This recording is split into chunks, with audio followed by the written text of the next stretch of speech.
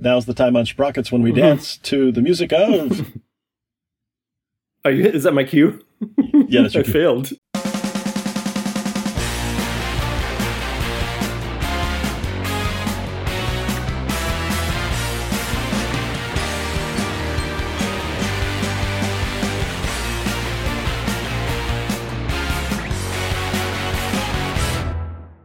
How's it going, eh?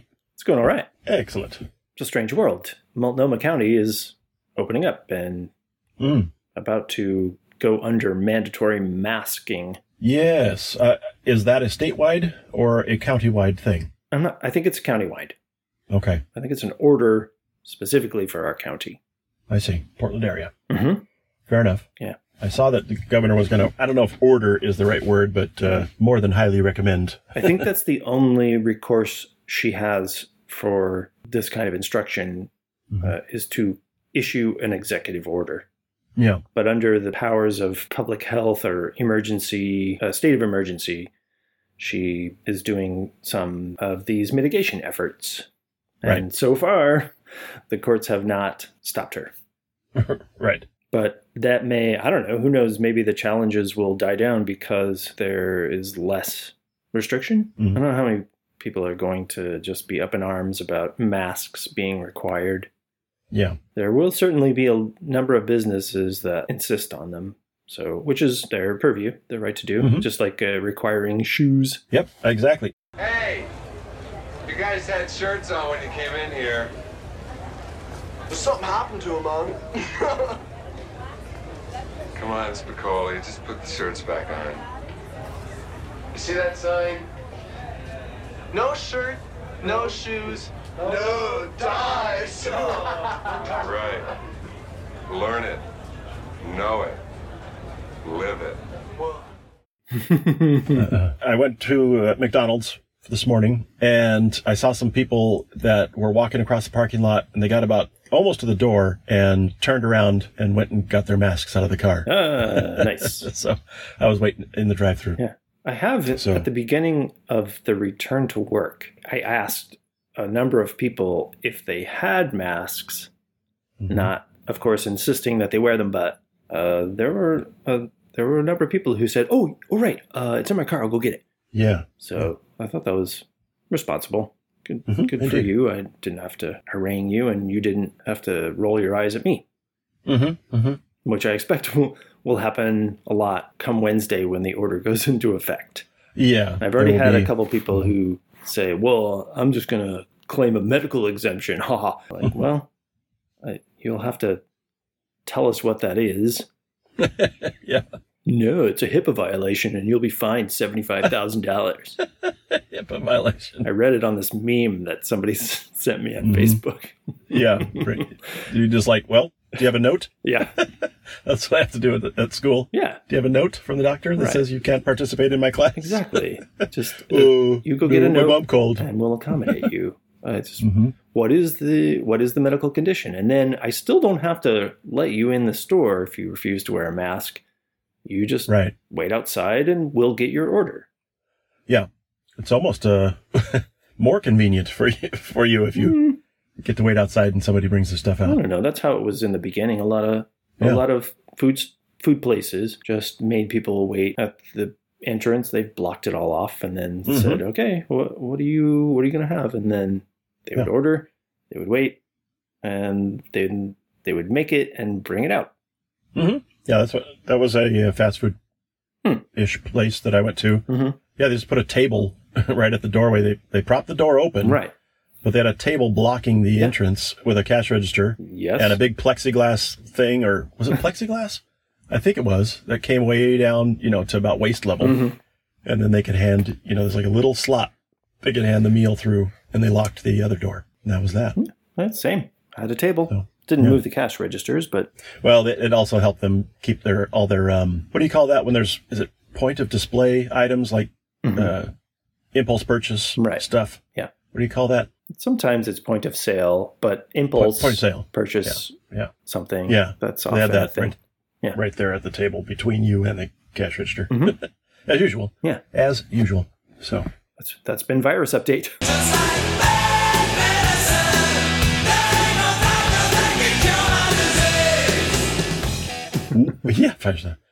Well, it is Father's Day. Right. And I got a little cute card that little girl colored on. Mm-hmm. And let's see, what else? And, and I got some rubs for the use on the grill. Meat Spice rubs. Yeah, one of them is indeed called, I think 2 of them are called meat rub. Mm-hmm. And there's a chicken rub and a fish rub and something else. Steak rub, I think. You need to massage those chickens. That's right. Yeah, the little chick is not so little anymore. It's getting pretty big. Wow. It can't fit in and out of the main wire, the main fencing anymore.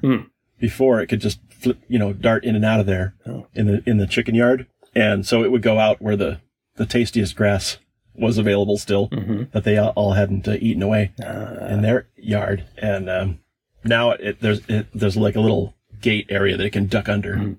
I didn't know they ate a lot of grass. Yeah. Well, if it's there, sure. Huh. Yeah, they'll eat anything. Weird. You should see what they're doing to this watermelon.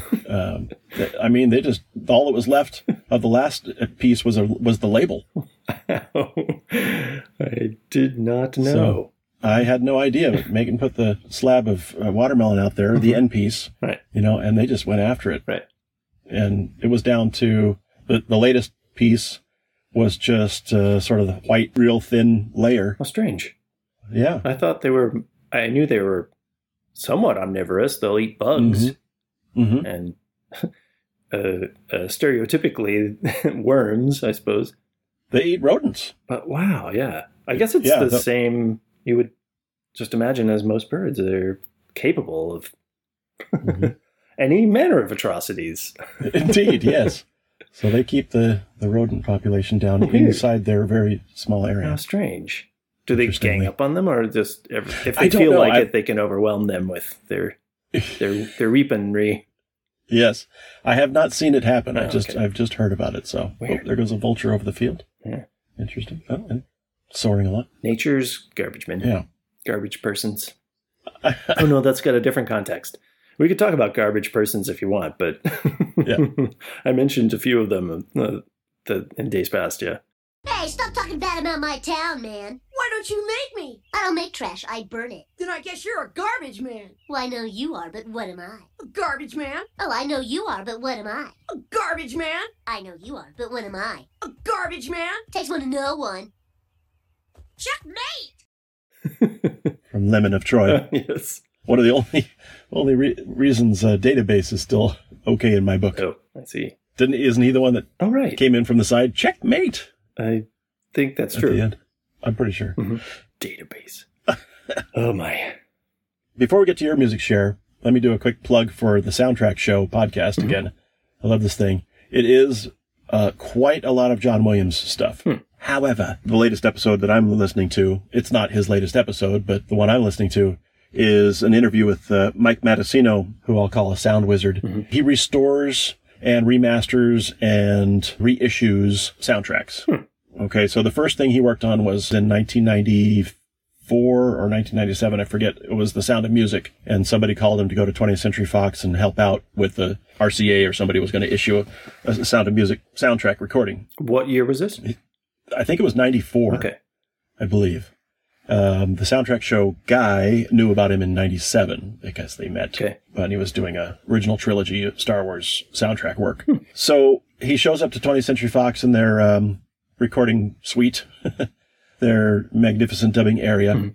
And there were guys in masks, and there was like this, he said, this vinegary smell.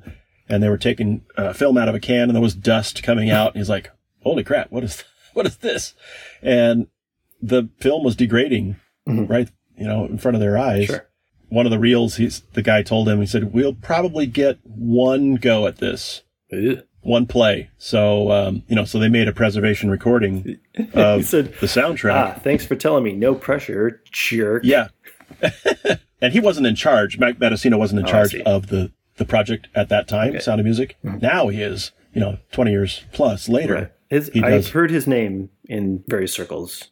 Yeah, big with Star Wars and Star Trek issues of the recordings. Which is probably many other things. I've heard it here and there. He said he does up to like 120 soundtracks a year. Wow. Yeah. So he said they put him to work, along with other engineers, but they made a preservation recording of the movie, and that's it. That's all that's left, for them to do transfers and other things from. Wow. Now, it's organic material. What happened to the original tapes then? So the original tapes, like I say, they were degrading. Oh, I thought this was film stock. Well, this is part of his learning experience over time, is that like every studio has their own way of doing things. Sure. They have their own way of recording, obviously, but onto all kinds of different media and all kinds of different storage techniques and or lack of them. Yeah, all kinds of atmospheric differences. So some is preserved better than others. Sure. And some is probably better recorded than others, regardless of era. Some do multi-track, some just did the mix. Right. That's all that's left, the mixed version. So he has to work with all the different versions. So as a result of working on Sound and Music and then some other projects, he said, you know what, I'm just going to make my own studio and do this on my own time. As he got to be a kind of a project manager, it's really hard to tell an audio engineer what you want to hear, It's like, do this. No, not that. I want this sound, or take out that sound that I'm hearing. That it's just way easier if I do it myself, he said. And also, studio time is really expensive. Yes. To do it at the studio in their recording facility. Right. So he built his own mastering studio at his house or wherever. And then he said, if I want to take 3 weeks on a project like I did with Jaws, then I can do that. Or if I'm working on a problem and it's, the solution's not available, I can set it aside, work on something else while I think about this and come back to it later. Yeah. Well, the democratization of technology and the increase in processing ability means once the thing is digitized, you don't have to use a mechanical facility at all. Yeah. You can keep it all. I mean, obviously they all have Pro Tools recording stuff now, but you don't have to use anybody else's studio. You could take the tracks and work on them just as well on your own for a few $100 of software and I guess a few $1,000 in a really nice computer, but still. Probably, yeah. Under, a couple grand. And he does talk about every so often a plugin comes in or is enhanced, from one version to the next. He's just constantly amazed at the geniuses who come up with these noise reduction, for example, plugins. Right. And so he can put something aside and all of a sudden there's an update and, that solves it. Processing has really come a long way, but so has modeling. So the ability to take a sound and put it into an atmosphere of any kind.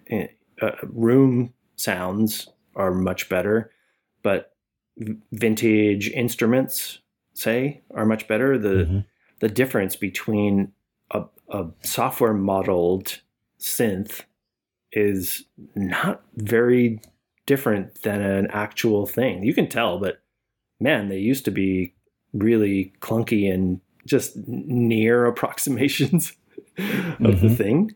And never mind stuff like Auto-Tune and Melodyne and all that. Yeah. So we can get rid of all kinds of wow and flutter and hiss and everything else. But he said sometimes he has to make a decision. Well, that's just unusable. Right. It's just too far gone. But he's got to have the facility to play back stuff and the wherewithal to, he's kind of an archaeologist in the sense that he goes to the studio archives all over town and finds the best copy or the unknown copy. And the other thing he said that was interesting was some movie that wasn't very popular is often preserved better because it wasn't used over and over for transfers and handled, tons of times like some popular film would have been. So yeah, he said, like Sound of Music was in terrible shape, amazingly. It's one of the most Oscar-winning, beloved. It's right there, The Sound of Music. Should have had it archivable from the get-go, but nope. So, interesting character, to be sure. And he's, like I say, he does all those projects. He's doing good work to preserve a lot of stuff that otherwise would just be lost. Very cool. Yeah, you should listen to that episode. I may. The Soundtrack Show podcast. We'll link the episode for sure. Excellent. Speaking of music, I have to laugh because now's the time on Sprockets when we dance to the music of the music of Yellow, which of course everyone knows as the source of the "Oh yeah" section in Ferris Bueller's Day Off originally, but rapidly spreading to just about every other possible usage in media. Yeah. Mm-hmm. Commercials and promos, cartoons and other films of the time. I mean, literally probably a year later or something, they used it in that Michael J. Fox film, Secret of My Success. Yeah, that's right. I mean, 1 or 2 years later, this is in a similar montage sequence. I mean, not even trying to hide it. It's just like, well, we know this thing, you're going to love it, so let's just jam it in here. Yeah. So, but they were making music before that from the, I guess, late 70s. This is Yellow without a W. Yello. And they are, and have been since, I don't know, 1983, been a duo comprising Boris Blank, who composes the music, and Dieter Meyer, who does vocals and conceptual visuals. Ah, okay. A lot of the theme stuff he figures out, including the name. He came up with the name. He thought it should sound like a children's toy, like Lego. So it's Yellow. All right. Yeah, he's particularly interesting, and one might even say brilliant, as a conceptual artist, I think. They call him a performance artist, but... He must be the one with the hat and the mustache. He's the older of the two, and the more public persona. I think Boris is not necessarily shy, but definitely more so than Dieter Meyer. Dieter inherited millions from his private banker father. So his father built himself up from a poor nobody in Switzerland to a banking mogul. And then Dieter inherited some of that money, the bulk of it, I would assume. And he just turned it into a lifestyle, really. But didn't shy away from entrepreneurship. He's been involved in a lot of businesses over the years, including 1 or 2 that are involved in music production. But he also has sold, he's done wine and recently chocolate, boutique chocolate, and a number of art projects that I find really fun and fascinating, just like the music of Yellow. So as a précis, for Documenta 5, Documenta is a long-running art fair in Europe, and he participated in 1972 at the 5th annual fair with a project that involved installing a cast iron plaque in the, I guess it's the floor, of a train platform, Bahnhofplatz in Kassel. And then it says something like, on the 23rd of March, 1994, Dieter Meyer will stand on this spot from 3 to 4 p.m. So 22 years later, he came back and amid much fanfare and video clips, of course, did the thing. He stood on that plaque for an hour at 3 o'clock. There must have been a big crowd. Well, I mean, waiting for him. If only because of the strangeness of the phenomenon. I mean, it's like it was a weird thing, and a relatively famous Swiss person doing something in public to fulfill this long-standing concept. And I just really, really enjoy that as an idea. A lot of conceptual art is interesting just because it's strange, and performance art the same. But this one is cool for raising all kinds of questions in your mind about the nature of time and the future, and even for me, a rumination on the idea that humans are uniquely able to envision the future like this. You know, it's not a survival sort of instinct for anybody else. It's not a trait for survival for any other species that we know of. This is 22 years of waiting when you have no idea if you're going to live that long. Obviously he didn't, but just a fascinating sort of person all around. And so the two of them have been not wildly deviating from their signature sound, I would say, but always questing for something new within that dynamic that they have. and incorporating humor as well as danceability and melody and beat of the music that they do. The catchiness, right? The hooks of the songs that they make. And they are often pretty catchy. So that brings us to the actual share, which is... Wabba Dooba. Wabba Dooba. Which isn't really a set of phonemes that I hear in that song. Okay, I don't either. I was going to ask you about that. Yeah. Even in the video, they don't really seem to be saying Wabba Dooba at any point. No, it's close, but not that.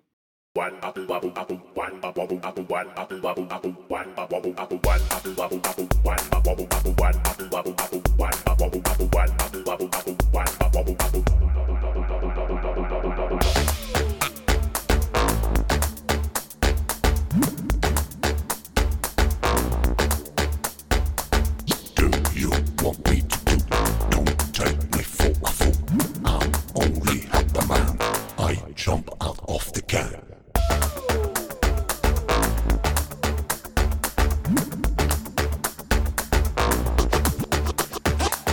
Do you want me to do? Don't take me for a fool. I'm only half a man. I jump out of the can. I jump out of the bottle. I do the double bobble. One apple wobble wobble. One apple wobble wobble. One apple wobble wobble. One apple wobble wobble. One apple wobble wobble. One apple wobble wobble. One apple wobble wobble. One apple wobble wobble. One apple wobble wobble. One apple wobble wobble. One apple wobble wobble. One apple wobble wobble. One apple wobble wobble. One apple wobble wobble. One apple wobble wobble. One apple wobble wobble. I jump out of the bottle. I do the double bobble.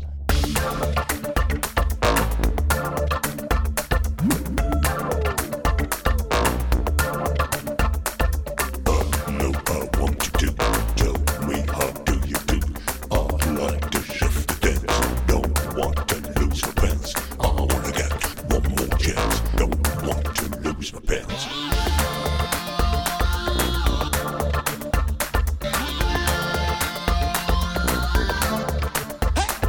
I wanna get one more chance. Don't want to lose my pants. I jump out of the bottle.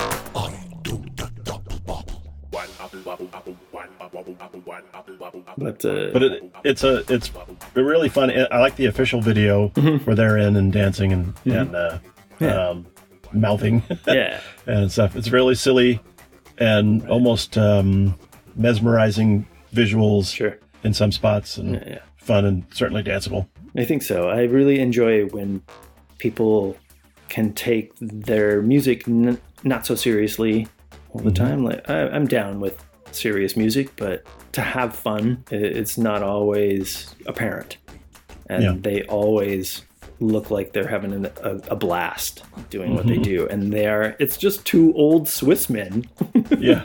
I mean, Dieter is like 73 or 74 now. So they're not skinny, but they look like they're pretty pliable. Yeah. They're moving around pretty well. Yeah, for sure. Just, I mean, that European thing. Yeah. So, yes. Excellent. It just came out, as far as I know, maybe Friday even. It was or last week, let's say. It was on my release radar, and it took me by surprise. I was walking home and randomly played my Spotify release radar list, and suddenly there was this song that I instantly knew had to be Yellow. I was like, wait, is this Discover? Because Discover sometimes throws you stuff that you have long known about from years past, but yeah, it's brand new. It's very fun. I'm looking forward to the album a lot. Yeah. Mm-hmm. Excellent. You know what I'm looking forward to? Doing something else. In a way, I'm looking forward to telling people that It's Just Called Two Brothers is the name of the podcast that you've been listening to. I'm Marcus. I've been James. All right. Maybe someday we'll consistently introduce the show. Maybe, if we want to. No, man, it's their thing. You never know if or when they're going to announce what the show is. You got to hear this. It's like a game, man. The world's simplest drinking game. Once. You might get away with it once. Yeah. Well, if you want to send us your drinking games, you can send it to bros@itsjustcalledtwobrothers.com. Yeah, if you tweet, you can tweet at us at IJC2B. And we'll be back again on another exciting... Oh, wow. or banal episode. Way to blow up the expectations there. I said or banal. It's an episode. That's enough. Yeah. It's an ending. All right. Very good. Cool. Not bad. Went a little longer than a quick record, but yeah, as we do. We did start pretty fast this time, though. I threw in that Mike Mattasino thing at the last second, so I was just going to do Father's Day. I like some vague topics with some spontaneity in it. That's our thing. I just it's just two dudes, two bros having a conversation. Two bros. Okay, I'm going to stop recording. All right, we got to do something set up here. 136 is that this episode? 136. Show many. Okay, stopping.